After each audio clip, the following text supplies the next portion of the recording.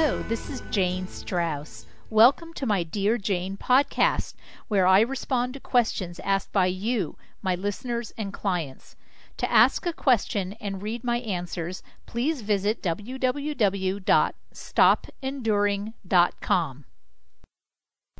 Today's topic is telling the truth about an affair.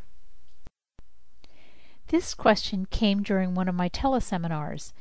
Dear Jane, years ago I had an affair with my friend's husband. The sexual relationship was short-lived because we both felt terrible. He's remained faithful to her since, and she and I are still close. You seem to recommend telling the truth no matter what, but wouldn't confessing to her just be hurtful in this case? When should a secret stay a secret?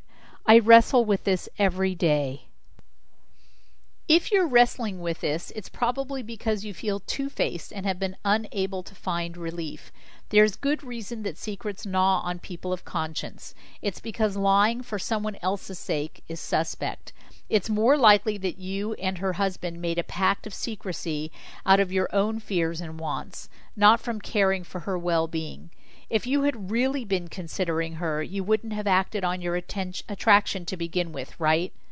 The question is, do you have the right to decide what's good for another person when you've betrayed them? Defining good is tricky because you and her husband are attached to what good looks like, which is how it affects you and her husband. Good to you means maintaining the status quo. If you told, you would decide that it was a good decision only if she were understanding, forgiving, or at least willing to continue both her marriage and her friendship with you. You see, the lens through which you judge whether the truth is good to tell is going to have filters on it that bias you. What if she's angry and hurt? What if she wants nothing more to do with you? What if she files for divorce? Because you and her husband are attached to maintaining everything as is, if these were the outcomes, you would probably judge telling her as a big mistake. Yet, who are we to know what truths someone needs to find out or how they should deal with them?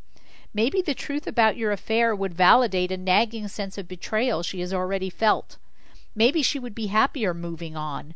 Maybe this information would allow her to explore and heal other wounds around betrayal and secrets. Maybe she has secrets of her own that she has been afraid to tell, and this would help release her from her prison of fear. So should you tell? My answer is that I don't think you have the right to withhold the truth. Your secrecy is further betrayal, and it is based on your wants and fears, not on her needs. You are covering up one deceit with another and attaching lofty principles to convince yourself that your continued deceit is noble, and that you and her husband are the only ones carrying the burden of the secret. But our secrets don't just run and ruin us. They run and ruin others' lives as well. In over 25 years of private practice as a life coach, I've never heard one client who's heard the truth about a partner's affair say that they wish that they hadn't been told. Everyone's spirit suffers from secrets and betrayal because guilt creates separation. In perhaps dozens of ways, her husband has not been able to share himself with her since having an affair with you. And how has it impacted your friendship? How have you pulled away or hidden from her because of your guilt? How have you been unemotionally or emotionally unavailable to her? The truth requires courage. When you tell her the truth, you need to find the courage to let go of trying to control her reactions or the outcome. You need to find the courage to grieve the potential loss of this friendship, as well as the loss of your friendship with her husband. You need to have great courage to allow for what she needs rather than for your need to preserve her image of you. The next part of your healing journey will then be about feeling the deep remorse that underlies your guilt and forgiving yourself for causing this kind of suffering to your own and someone else's spirit. As you forgive yourself, make a commitment to your own spirit to always choose truth over fear.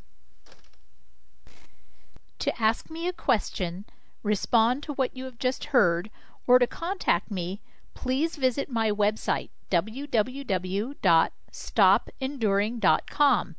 You can also go to stopenduring.com to order my popular self-help book, Enough is Enough: Stop Enduring and Start Living Your Extraordinary Life. You can read excerpts from it, watch my TV interviews, or set up a consultation or speaking engagement with me.